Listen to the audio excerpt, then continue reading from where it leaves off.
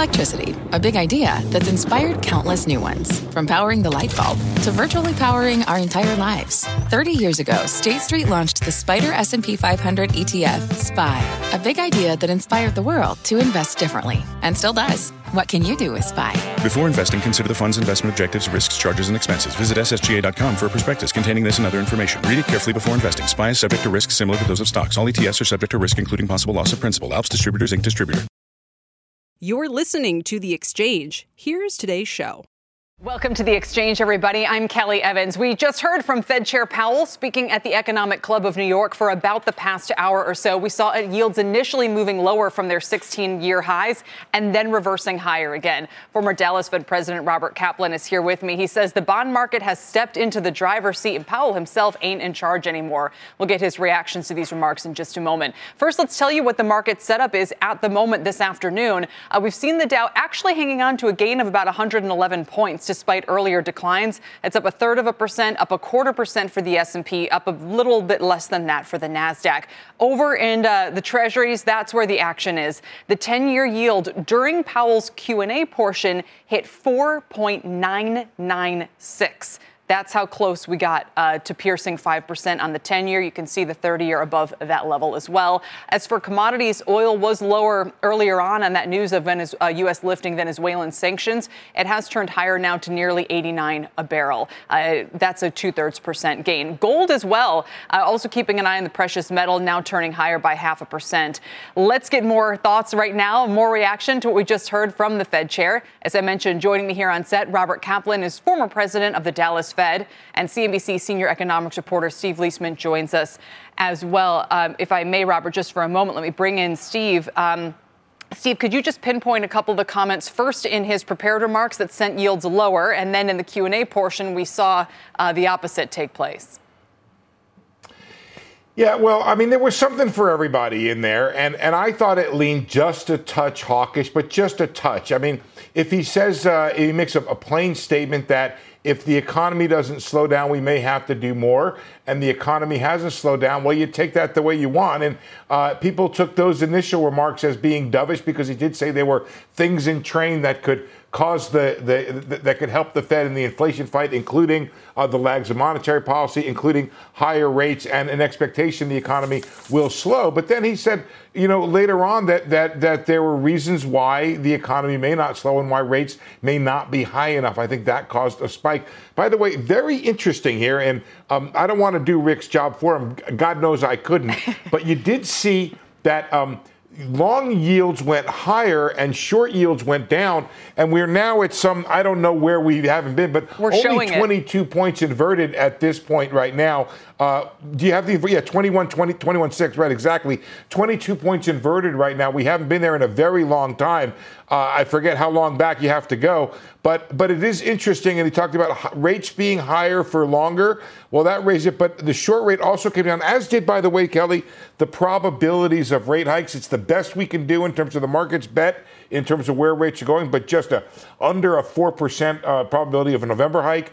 You're now down around 30. You were at 38 before for November, and you're down around, what do you want to call it, 35, 40, 35, 36 for the December hike. That had been as high as 50. So the market backing off, saying, you know what, the story here is higher for longer, but not higher. All right, so let me turn to President Kaplan on that note and get your reaction to what I think is the most apt phrase of the week, which is that the bond market is now in the driver's seat. You say not even so much the Fed. Now, maybe Powell's language here and there can give an opening to the market to test, and as it did today, continually kind of test how high the yields need to go. But just explain what the dynamics are that you see here.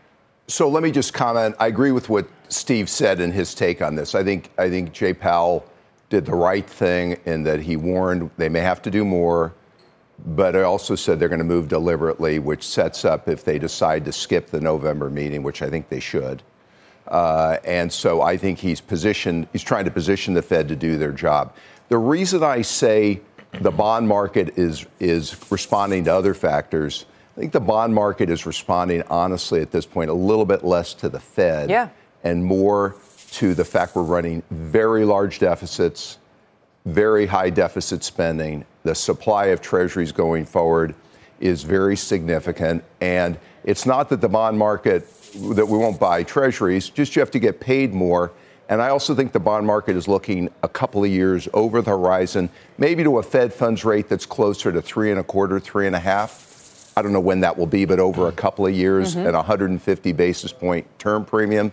And it's sort of starting to get positioned for that. So let me ask you, why do you say that it might be, for instance, the deficit situation driving the long end higher, when people might say, well, but we've had stronger economic data and this is a good thing and that's why yields are rising? I mean, how do we know?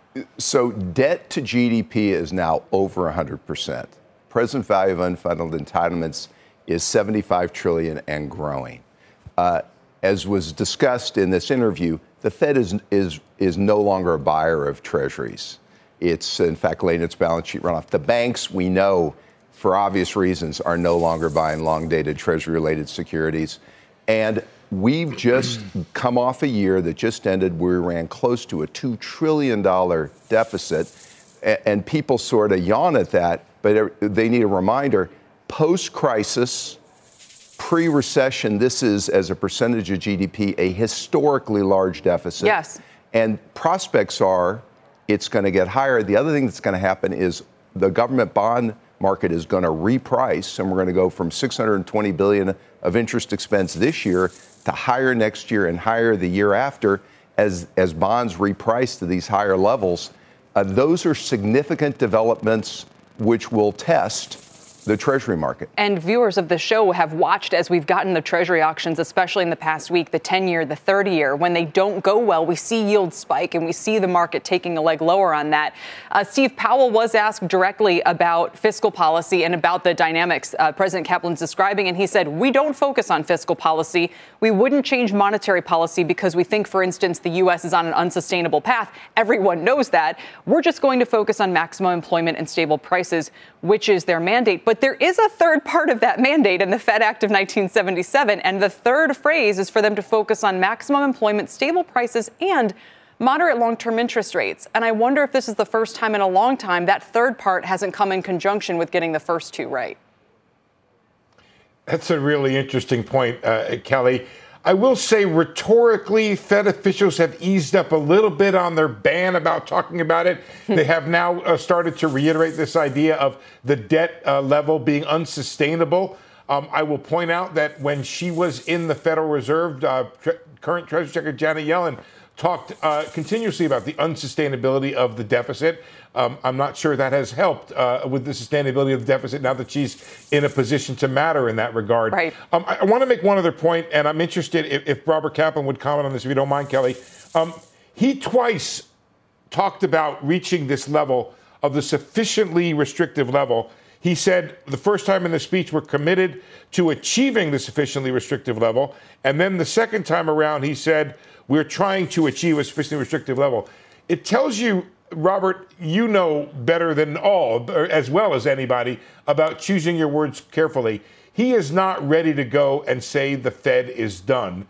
And I don't think it's crazy to think that if this economy does not slow, the Fed will do more. I agree with all that. And here's the unfortunate reason why they may need to do more. I don't think the organic or underlying economy is that much stronger than it was pre-COVID. I think the real Fed funds rate, honestly, organically is still probably 0.5 to 0.75% real. I think what you've got here, and we're at 2.5% or something these days. What you've got going on right now is deficit spending in size. I know the Inflation Reduction Act and the Infrastructure Act were supposed to be paid for, but so far the pay-fors haven't materialized. We have a few $100 billion of unspent ARPA money that has to be obligated by the end of 24 and spent by 25. That is, to some extent, in my view, counteracting the cooling effect of monetary policy. And think about the impact of what you're saying. As a result, then the Fed has to take rates higher than otherwise, which is resulting in the repricing we're seeing of everything from mortgage rates to you name it. So if it weren't for that deficit spending with those powerful programs, I actually think the Fed might well be done or might have been done 25 or 50 basis points ago. But I'd be on my toes, too, at the Fed. If this fiscal impulse is alive and well, which I think it's going to be for all of 23 and 24, the economy is going to stay resilient, not in interest-sensitive sectors or goods, but in services. And I think they need to be prepared to decide how to deal with it. And I think he's right to leave his options open. Even the latest jobs report showed a lot of the strength was in education and healthcare. So it wasn't necessarily even a sign of the cyclical staying power of this economy or anything, but so much a sign of those parts that are almost insensitive to changes at all. Steve, what would you add before we let you go here? As the market, by the way, stocks are near session highs, and they seem to be seizing. It's like the stock market is seizing on the idea they might be done, and the bond market is in a world of its own. Yeah, the bond market, Robert Kaplan is absolutely right to point to the issuance issue right there, as well as the macro effects of that issuance coming down. Initially, we were thinking that there was going to be a fall off in the fiscal stimulus, and that has really turned around and changed the outlook on a dime. There's this comment that you guys have been running below, which I think is well worth underscoring, the idea that there's not evidence the Fed is too tight right now. That is helpful for the idea that the economy could continue to grow reasonably well. I just got to sit back, Kelly, and watch the data as it comes in. I feel pretty secure that I understand the Fed's reaction function here. If this economy does not slow, I believe that Powell and the Fed will have to act to slow it. I don't know when that point is that they pull the trigger and say, I've seen enough here. But certainly, if the fourth quarter comes in above potential again, I believe it will be time for them to give up the ghost on this economy running below potential. And I will point out the history of this. You have to go back to not the past Jackson Hole, but the Jackson Hole before that in 2022, where Powell said back then and reiterated in 23, reiterated at the press conference and again in this speech, that bringing inflation down requires a period of below trend growth. They haven't got it. At some point, they have to insist upon getting it if they're going to live by that principle that it is what is required to bring down inflation. So I agree with everything Steve just said, and I think the situation which is going to be challenging is over the horizon. So let's say the Fed has to, in the short run, do more. Over the horizon, this government spending will eventually dissipate. ARPA money will finally get used. It may not be till 2025. When that happens, it all comes and we to a see head. The real organic economy, you might then see a abrupt about face, and we'll get a chance to see what this organic economy really is. Steve? Robert, are you saying the Fed should let that pass through the snake, so to speak, and not address it, saying this is a temporary fiscal fueled? No, what I would do if I were at the Fed, I don't think they have a choice but to address it given their mandate. But while this might be controversial, I'd also be in my seat calling out a broader diagnosis of why we're having to do what we're doing. They're not going to want to do what I'm about to say, which is it would be great if they could if they believe this, that part of this strength may be temporary. But yes, as he said, we take fiscal policy as a given. We have to react to it. But I think that I'd have to act, but I'd be torn about explaining this is a very uncomfortable dynamic. Yeah, and then knowing you might have to reverse that as things play out as well. Right. Gentlemen, thanks so much. Robert Kaplan, thanks for joining us today. Steve, always a pleasure. Our Steve Leisman. By the way, tomorrow morning on Squawk Box, Steve has an exclusive interview with Atlanta Fed President Raphael Bostic, who has been one of the more dovish members and outspoken about it lately. Very much look forward to his reaction here, 7:30 a.m. Eastern. Let's turn now to what this all means for your money. Joining me now is David Zervos. He's the chief market strategist at Jefferies, and CNBC's Rick Santelli is here as well. All right, gentlemen, I'm struck, Dave, by the reaction here where bond yields are still near their highs, but stocks are now near session highs as well. Seems to be a pattern, Kelly. I mean, the market, the risk asset market in general, credit and equities are just trading really, really well, even in the face of these higher bond yields. And maybe keying more off the economy itself and the data that we're getting and the fact that this is a strong economy, as Jay Powell put it. And maybe policy really isn't as restrictive as many people thought it was for a variety of reasons that you've been discussing with your past two guests, as well as those that Jay discussed in his presentation at the New York economics club. And Dave, you were one of the first people pounding the table on corporate credit, which is starting to become something we're hearing more and more about. Just very tactfully, very specifically speaking, what is it that you think people and investors should be doing right now as they navigate this new environment? Look, we've all year highlighted the fact that the debt markets had repriced significantly last year, particularly in high yield credit, and you were paid quite substantially to take credit risk over equity risk this year on a risk-adjusted basis. Still think that's the case. You could get sub-investment grade single B and double B yields in the double digits, something we haven't had for a long time, in an economy that was reasonably robust. And a lot of people really pushed back on us, Kelly, at the beginning of the year because pretty much everybody was calling for a recession. And they said, how can you be in yield credit during a recession? Well, we weren't really talking about a recession. We were talking about policy that actually wasn't that restrictive. And again, Kelly, you know, my views are not necessarily aligned with the discussion you just had. I don't think it's a lot about fiscal. I think this is much more about the outsized balance sheet at the Fed and the residual QE. And that's absorbing a lot of the blows to the economy. One more, because I want to bring Rick in, but it's on the next question I'm going to ask, which is, aren't we restrictive now? Look at what real rates are doing. I mean, I didn't check. I think we had a tips auction this hour, too. But, like, we just keep shooting higher. Dave, at this point, we've got to be restrictive, no? Well, I think we have restrictive rate policy. The question is, do we have a restrictive balance sheet? The balance sheet is still $8 trillion. It's still absorbed $2 trillion worth of losses in the last year and a half as the portfolio lost money. All of those are huge stimuli that still exist in the economy and are way above what I would call a neutral balance sheet. It's fascinating to me, Kelly, that nobody asks anybody at the Fed what they think a neutral balance sheet is. True. They won't talk about it. And they don't know because, as Ben Bernanke said it, you know, QE works in practice, not in theory. They don't have a theory. But that doesn't mean it isn't substantially stimulative. And I think that's the big miss across the board. All this fiscal stuff, to me, is a sideshow. All right. Rick, I'm looking at the 10-year TIPS yield. We're at about 248. Yeah, you know what?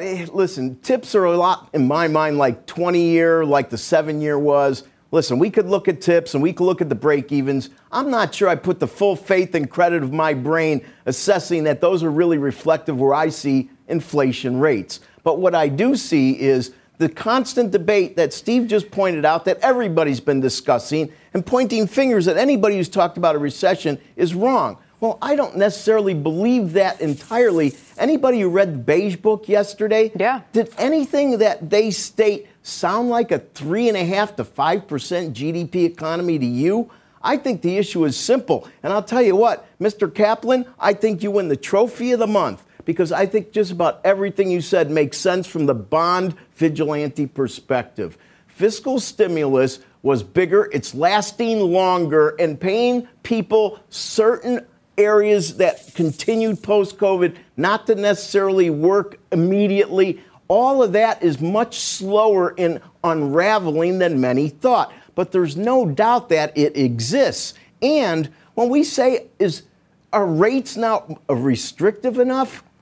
You know, here's what I could say. Why did stocks do better? Because 2-year notes went nowhere. As a matter of fact, right now, look at an intraday and then quickly look at a 2-day. We're dabbling under yesterday's low yields. But it's the exact opposite of what's going on in a 10-year. Now, that's simple and it's been discussed already, but that's really important because they're not restrictive enough. And the Fed, our chairman said, and I'm almost quoting him, basically what he said is that interest rates are found through supply and demand. Well, that's what the market's trying to bring out. That's what the market's trying to finally do.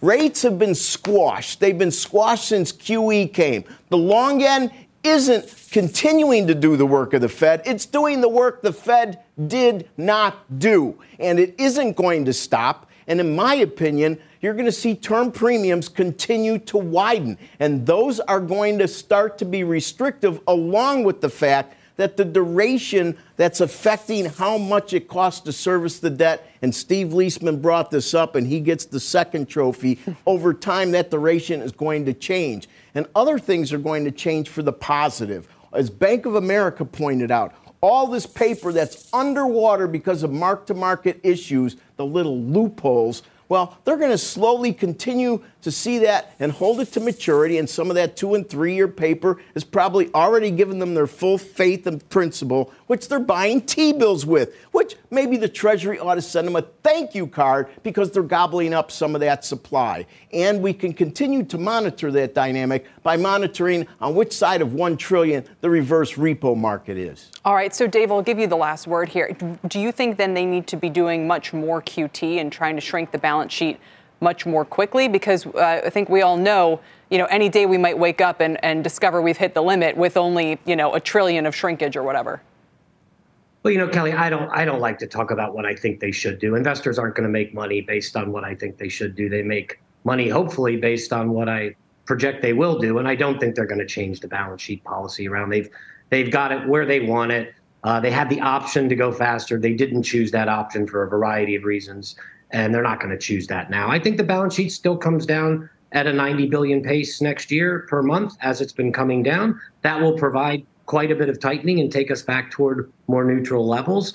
But I do think we still sit in a relatively stimulative position overall between rates and balance sheet. And I think that explains a lot of why so many people missed the economy's strength over the course of this year, and why they've missed the resilience maybe of risk assets on the credit and equity side as well. All right, fair enough. Guys, thank you both. Really appreciate it today. Big day. Needed to have a very big panel for that. David Zervos and Rick Santelli. Mortgage rates are meanwhile above 8%, even more so as the 10-year yield closes in on 5%, and it's putting pressure on home sales and on the housing market. Let's get the latest from our Diana Olick. Diana? Yeah, Kelly, we got a rough report from the realtors this morning on existing home sales. They dropped 2% in September to just below 4 million annualized. That's the slowest pace since October 2010, which you may recall was during the foreclosure crisis. Just for perspective, 2 years ago, sales were at 6.3 million annualized. And 2 years ago was when the average rate on the 30-year fixed was at 3%. Yesterday, it jumped to 8%. Today, 8.03%. Not only is affordability getting crushed, but there is still precious little supply. Just 1.13 million homes for sale at the end of September, down about 8% from a year ago. That is the lowest supply of single-family homes for sale since 1982, which, by the way, is when the realtors started tracking that. Now, adding to higher mortgage rates, the median price of a home sold in September was $394,300, up nearly 3% year over year. And we're continuing to see more homes selling at the higher end of the market because that's where there's more supply and because higher-end buyers can often use cash. Mortgage demand, as we know, is the lowest since 1995. But we learned today that cash sales in September were 29% of all sales. That, again, matches the highest since 2010. Kelly? It's just incredible. Diana, stay with us as our next guest says that 8% 30-year mortgage shouldn't be a huge surprise given what's happened with rates and the Fed's higher for longer stance. But the upward momentum is hopefully dying down. Matthew Graham is with us. He's Chief Operating Officer at Mortgage News Daily. Everyone in rates land, Matthew, has been saying this Treasury yield, it's over. It's over. I've been hearing this for weeks, and it just keeps going. So I hope you're right. I mean, we don't know exactly when it's going to be over, but we do hear a chorus of Fed speakers, especially last week, in a very notable way, saying that they are restrictive and that they can wait and see what happens with the policy filtering through to the economy. And if that's the case, then there's only so much more that the long end of the yield curve, which is more tied to mortgage rates, is going to rise before we have hit the ceiling. I tweeted the 8% mortgage rate yesterday purposefully to see, just what kind of psychological response there was. And nearly everybody, Matthew, responds by saying a crash is coming. A crash is coming. They either say it's unaffordable, an entire generation is ruined, or they say a crash is coming. What are your thoughts? Oh, so many thoughts. First off, what Diana was just saying about supply is critical. So we need to decide how we're going to define a crash. Are we talking about a crash in home values? Because if supply is the tightest since the 80s, then it's really hard to get values to crash. 8% rates obviously pose a big problem for first-time home buyers. So, that is a big issue. But when I think of crashes for the housing market and for the mortgage market, I think of things like 2007, 2008, and we're just not seeing the same sort of dynamics there in terms of risky loan profiles and risk-taking behavior among borrowers and pretty much everybody else in the sector. Yeah. So I don't think it's a crash. I think it's painful. I think it's ugly. I think that volume is tremendously constrained, and it's not pleasant for anybody that's either trying to buy a house or involved in the sale or financing of the house. But I don't see how it crashes the market. And in fact, if I needed somewhere to live and I was going to make a monthly payment right now, I would get a mortgage and buy a house.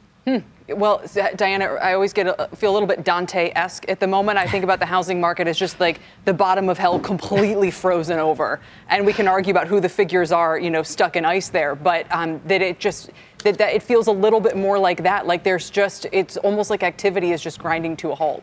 Yeah, it's the real estate agents who are in that, circle of hell that you're talking about. I was going to put the policymakers there, but yeah. Them too. But look, and you talk to the real estate agents, and what they say to me is, I've never seen anything like this before. I've never seen it frozen like this. We went to an open house, and we saw a lot of folks came out to the open house, but they were really just looking. They wanted to see if home prices were starting to come down. They wanted to see what the competition was out there, if there were other people, looking in their price range. But all of them said, yeah, well, I'm not going to move right now. I'm not going to make a move or make an offer. I just want to see what's going on. And that speaks to this very strong demand. But I'm also interested in what the builders are doing with the mortgage rate write-downs. And Matt, I wonder if is this going to pose any risk to the overall housing market now that we see more and more builders buying to write down the mortgage rates for their buyers?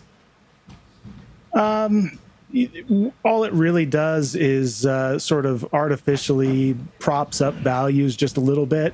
If builders are paying points, with their excess profits to buy down the rate to help buyers afford a little bit of a bigger house or more house in terms of the mortgage amount. But I don't know that it causes any sort of systemic risk. It's something that sort of nibbles away at the margins of valuations.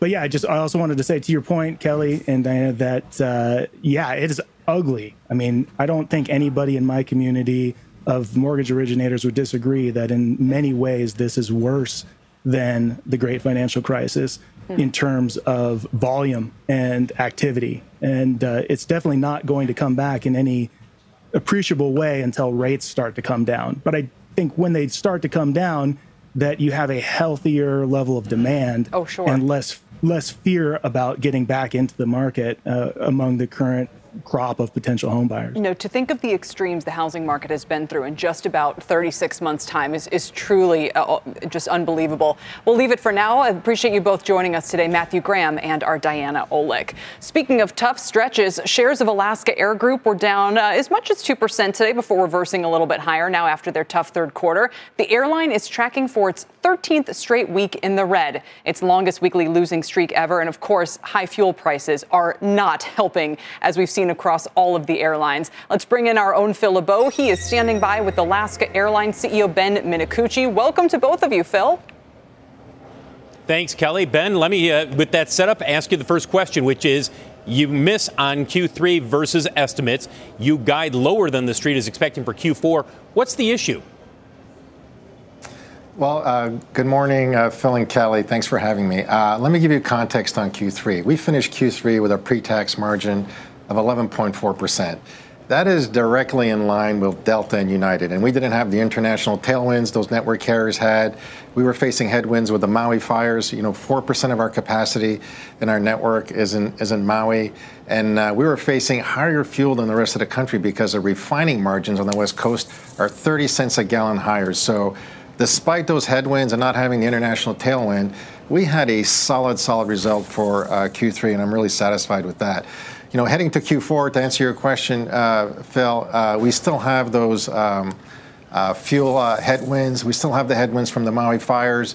So, we guided to a little lower in Q4, but our full year pre-tax margin is still healthy at a 7 to 8% for the full year.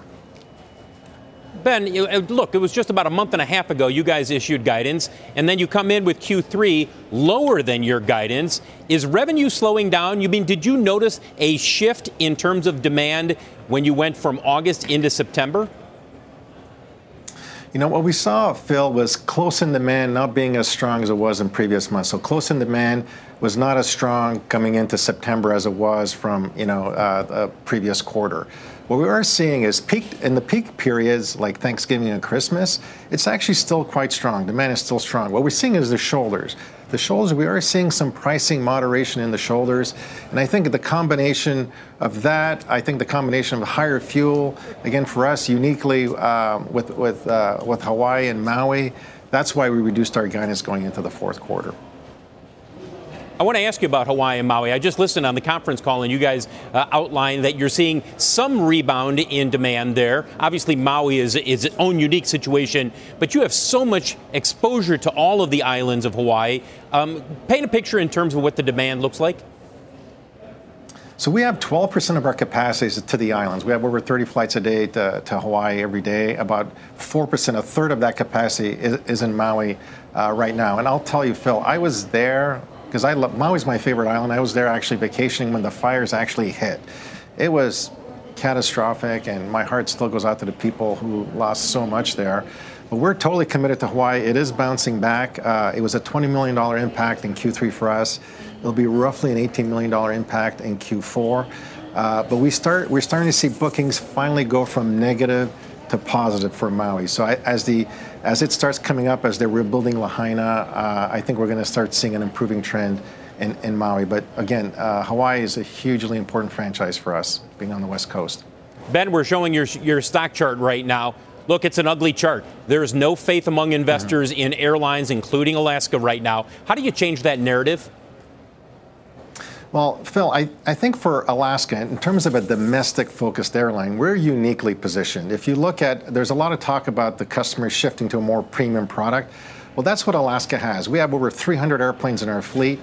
25% of our seats are either first class or premium class. We offer a saver fare as well. We're part of a global alliance with One World. We have lounges, of course, partner lounges across the entire world.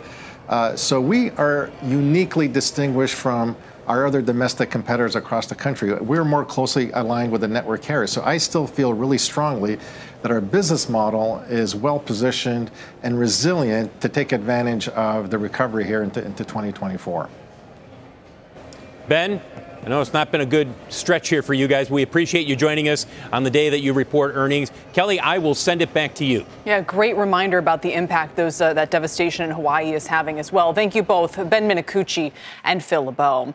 Coming up, rising rates are front and center for the buy now, pay later companies. How worried are they about consumer delinquencies? We will ask the CEO of Klarna how they're handling those risks later in the show.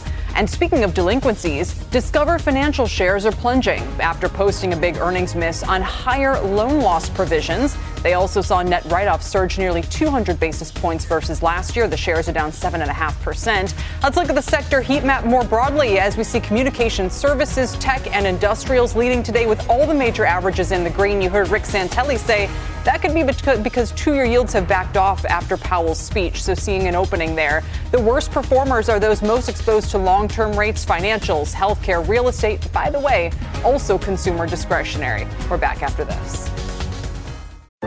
What's on the horizon for financial markets? At PGIM, it's a question that over 1,400 investment professionals relentlessly research in pursuit of your long-term goals. Specialized across asset classes, but united in collaboration, our teams provide global and local expertise. Our investments shape tomorrow, today. Pursue your tomorrow with PGIM, a leading global asset manager.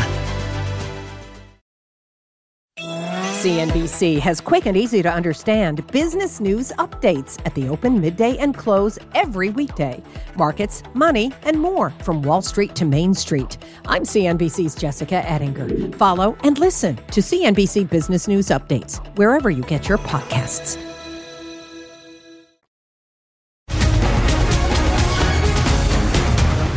Welcome back to the exchange. Markets are well off session highs now, but they're also well off session lows as the 10-year has been inching towards 5% today. Dom Chu has more on today's movers. Dom? All right, so earnings driving a lot of the action, Kelly, as you point out here with the markets kind of wavering between gains and losses. We'll start on the big earnings movers from this morning, starting with telecom giant AT&T. If you look at those shares during the pre-market, we saw some real momentum building there, and they're building on top of that for the regular session. Currently up 8% after the telecom giant beat on profits and revenues because they added more subscribers. They also boosted their full-year forecast for a key metric of operating profit growth as well as free cash flow. So AT&T shares very much in focus, up 8%. Also watch what's happening with American Airlines. We just spoke about Alaska Airlines before, but American Airlines is up 2% right now. A mixed report, earnings better, revenues were a miss. The forecast was maybe even a little bit more tepid, but American CEO Robert Isom basically telling CNBC on Squawk Box today that they see the holiday booking trends better than they were last year. So American Airlines accentuating the positive just a bit, up 2%. From last night's close, two of the bigger ones to keep a close eye on right now are Netflix, still surging up 16%, better than expected profits. Revenues were a bit of a miss, but subscriber growth knocked away all estimates, so that's a big focus there. And Tesla shares down about 9% right now. Revenue miss, earnings miss, and some cautious commentary about higher interest rates affecting demand from CEO Elon Musk. And, of course, one more thing to keep a close eye on with regard to the overall picture. Check out some of the action that we're seeing overall. Again, with some of these names, I'll send things back over to you. Wow. Thank you, Dom. A lot of big movers today are Dom Chu. Let's get to Tyler Mathisen now for all the big news of the day. Tyler? All right. Thank you very much, Kelly. Humanitarian aid from the International Red Cross and the World Health Organization is ready to be delivered to Gaza. The two organizations say they have about 100 tons total of aid to deliver to the region, but neither have secured safe humanitarian access. The Red Cross says its aid includes urgently needed medical supplies. California Governor Gavin Newsom plans to travel to China next week to discuss climate action with international leaders there. The visit will include stops in Beijing, Hong Kong, Shanghai, and various provinces where he's expected to sign on to some climate initiatives. Newsom said in a statement that California and China are two of the world's largest economies, which makes a climate partnership between the two a necessity. And Pfizer will price its COVID drug Paxlovid at a little less than $1,400 for a 5-day course when it shifts to the commercial market later this year. That is more than double what the federal government was paying when it offered the treatment for free. But it's also the list price before rebates and other discounts to insurers. And don't miss a special extended edition of Last Call tonight on CNBC, leading up to and then taking live President Biden's speech on the growing geopolitical risks abroad for both Israel and Ukraine. He'll make those remarks live from the Oval at 8 p.m. Eastern Time. Kelly, back to you. All right, Tyler, thank you, and I'll see you shortly. Coming up, Las Vegas Sands rebounding from an 11-month low after Q3 results met expectations.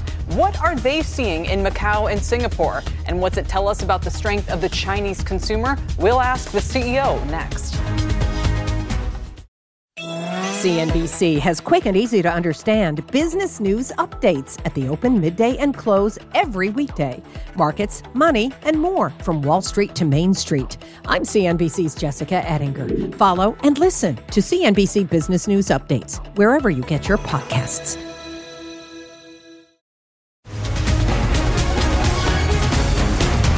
Welcome back to the exchange. Shares of Las Vegas Sands are higher today by nearly 4% after they reported a beat in profits as sales more than doubled in the third quarter, noting a tourism recovery in Macau. They also announced a $2 billion stock buyback program through 2025. It was previously halted in 2020. Joining me now is our own Contessa Brewer with Las Vegas Sands CEO Robert Goldstein. Welcome to both of you. Contessa? Kelly, thank you very much for that. Rob, it's great to see you today. You know, I'm reading through the analyst notes following the earnings call yesterday, and it's sort of like they were all breathing a collective sigh of relief, saying, oh, it wasn't as bad as we feared. There's been so much speculation about the power of the Chinese consumer. Give me a sense of what you're seeing in Asia. Well, I think our results say it all, don't they? We did almost $3 billion in revenue, $1.1+ billion of EBITDA. Our retail performance is higher than ever in our history. Our MBS results were among the highest in our history at 490. We understand the concerns of macro China and macroeconomics, but I think we proved we can make quite a bit of money in this environment, and the numbers reflect that yesterday. Would we prefer a stronger economic environment? Of course we would. However, yesterday proves the staying power of great properties, great resorts, top-tier accommodations, top-tier gaming can produce quite good results. $1.1 billion in the current environment doesn't seem too bad, does it? You call it MBS. We call it Marina Bay Sands, probably the most lucrative casino property, single most lucrative casino property in the world. And you were looking at your retail shops coming in at like 150% of pre-pandemic levels. It's pretty impressive. I'm curious, your competitor, Bill Hornbuckle, who's the CEO of MGM, was sitting with me on stage in Las Vegas last week, and he said, look, we just got through Golden Week, the 5 most profitable days in our company's history in Macau. And he said they're taking market share. Are they taking it from you? I don't know if they're taking it from us. I don't believe so. We're pretty happy with our numbers in Macau, and our numbers speak for themselves. We keep reinvesting. The Londoner went to a new level yesterday in our results. Our Venetian's always been number one in the market.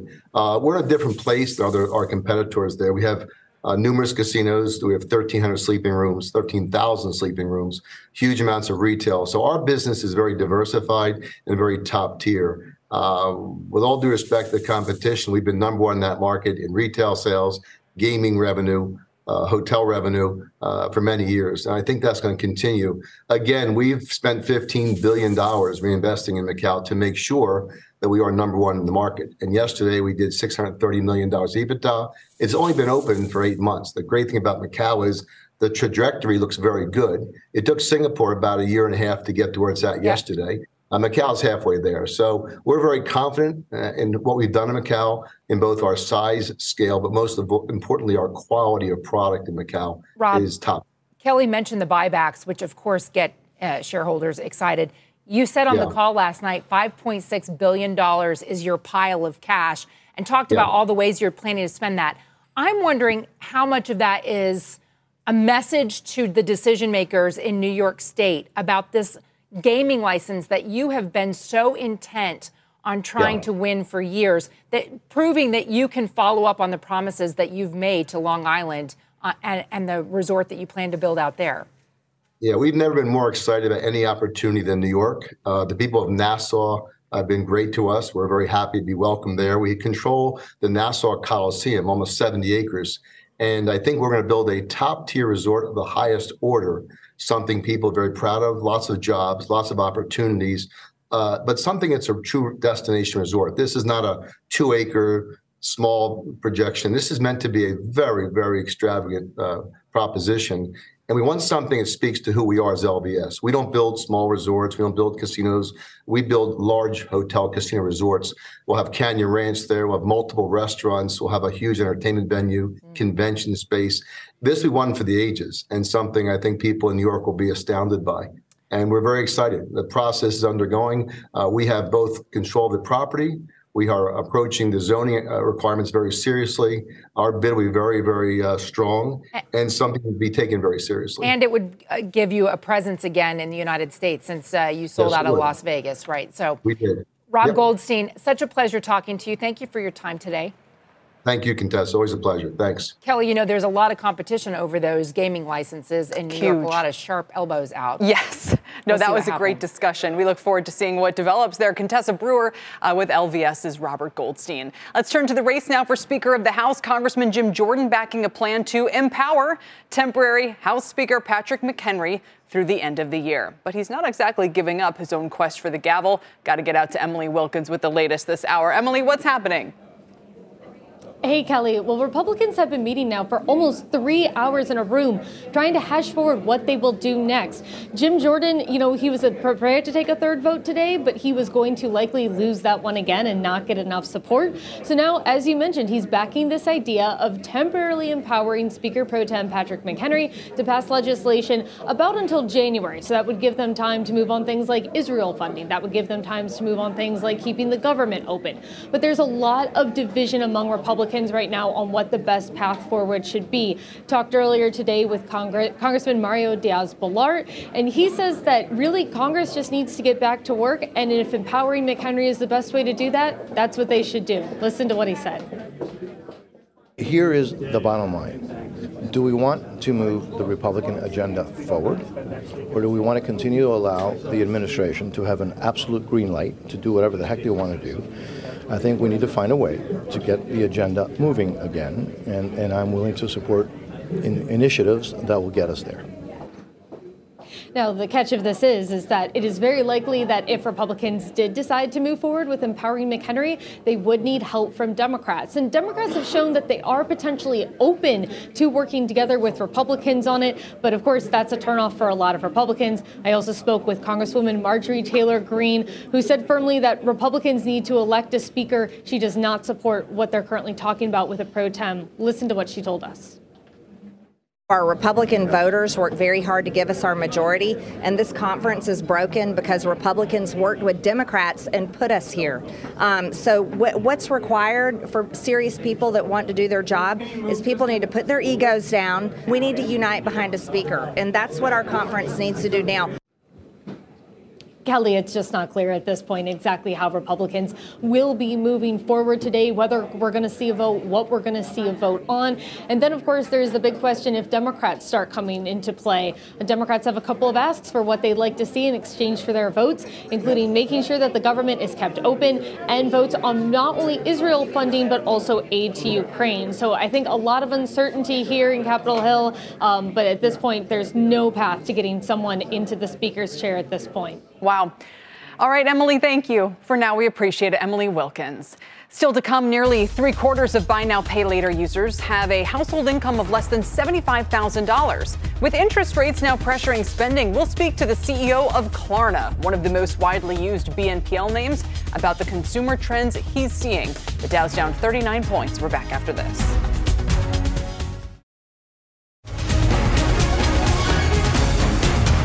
Welcome back to The Exchange. Buy Now, Pay Later payment plans have exploded in popularity in the last couple of years. So much so that eMarketer estimates Americans will buy $72 billion worth of goods using those payment plans this year alone. And that could grow to $125 billion by 2027. Joining me now for an exclusive interview is Sebastian Semiakowski. He is the co-founder and CEO of Klarna. Sebastian, welcome. Good to have you here.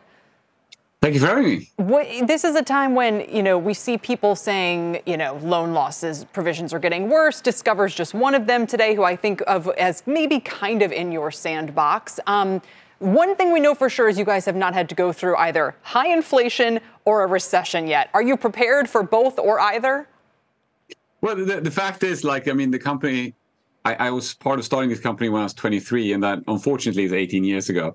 So it's been a while. And I did take Klarna through the first financial crisis of 2007. Wow. So yes, high inflation, less so, but financial, turbulence for sure. The interesting thing is that what is sometimes misunderstood, if you think about what Buy Now, Pay Later is, the way we do Buy Now, Pay Later, zero interest and no revolving, only fixed installments. And it happens to be, especially in the US, this attracts a very different type of very conscious consumer that really, is a little bit fed up with credit cards and how they lure you into too much high interest rates revolving debt. So it's a conscious consumer. And that's why we've seen losses 30% below credit card industry standards, because that conscious consumer is also, usually, being able to go through tough times better. I'm shocked that you guys have been around since 2007. That's really interesting. So how does it work? We know normally credit card debt, maybe you fall a little behind. You got to.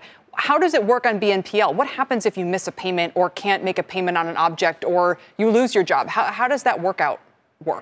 Well, if you don't pay, it's not that different from a credit card that eventually, obviously, will have to go through some kind of debt collection process, etc. But it's actually more how one of my favorite shows, if you watch, I'm not sure I'm allowed to advertise Netflix here, but if you look Credit Cards Explained, it just shows all the bad tricks that banks have been applying to maximize the balances that people build on the credit cards. An average credit card balance is $5,000 in the US. The total debt on credit cards is $1 trillion nowadays. And so it's all built on maximum interest rates, revolve as much as possible. This is a different credit product. It is built on installments, fixed term. You always pay off, and so people carry a balance of about $150. Wow! And that just carries a very different type of behavior.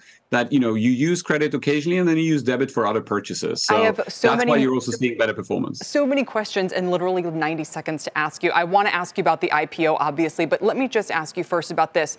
You guys have been around. You've been through a couple cycles. You have some experience. There's some newer players who have not. Where should we, as investors, be looking for spots of weakness that your competitors might have that you think that you don't? Well, I think if you look at some of the competitors, especially the ones that are listed, I think that, we sometimes all get grouped into Buy Now, Pay Later. But a lot of those are basically second, third layer, financing products where basically it's more about buying a bed, a mattress on installments, where actually the interest rate, one of our US competitors has over 50% of their consumers being deep subprime, charging an interest rate of over 30%. So sometimes these get, put together, but the truth is they're very, very different. Why are you different? High-ticket purchases are different. Sorry? You guys don't do as much high ticket. I see that you do a lot of clothing and accessories, technology, health and beauty. So you're basically trying to fund day-to-day purchases? Yes. Our idea is when I was a kid, worked at Burger King, and you would swipe your card, it would be like this, press 1 for debit, press 2 for credit. And that made a lot of sense because consumers then would do debit for some purchases and credit for some purchases. And Klarna actually does about 35% of our volume is debit. So we just want to bring that experience back. The credit card companies stopped doing that, obviously, because people weren't building balances and weren't borrowing as much if they didn't put all of their spending on the credit card, so that at the end of the month, they had a bigger bill and they would be more likely to revolve, right? So I think that we're just trying to build a healthier, better credit product. And I think our loss levels prove that. But you have to be mindful because a lot of people portray themselves as buy now, pay later in the investment community, but not everyone is offering the same type of products in the market. I remember the press 1, press 2 as well. And you're right, it went away. And now I'm thinking we have about 15 seconds. Are you going to IPO this year? This year would be tough, but it's soon going to happen. We have a fantastic growth in the US. We have over 35 million consumers now. It's our biggest market by revenue. So we're very excited about the progress and very, very excited about the prospects in the US as well. So that, makes it more interesting. Sebastian, very fun checking in with you. Hope we can continue the conversation throughout the cycle. We appreciate it. Sebastian Semiakowski is the CEO of Klarna. That does it for us. You've been listening to The Exchange. Make sure you're subscribed to get each episode every day. Same time, same place. CNBC has quick and easy to understand business news updates at the open, midday, and close every weekday. Markets, money, and more from Wall Street to Main Street. I'm CNBC's Jessica Ettinger. Follow and listen to CNBC Business News Updates wherever you get your podcasts.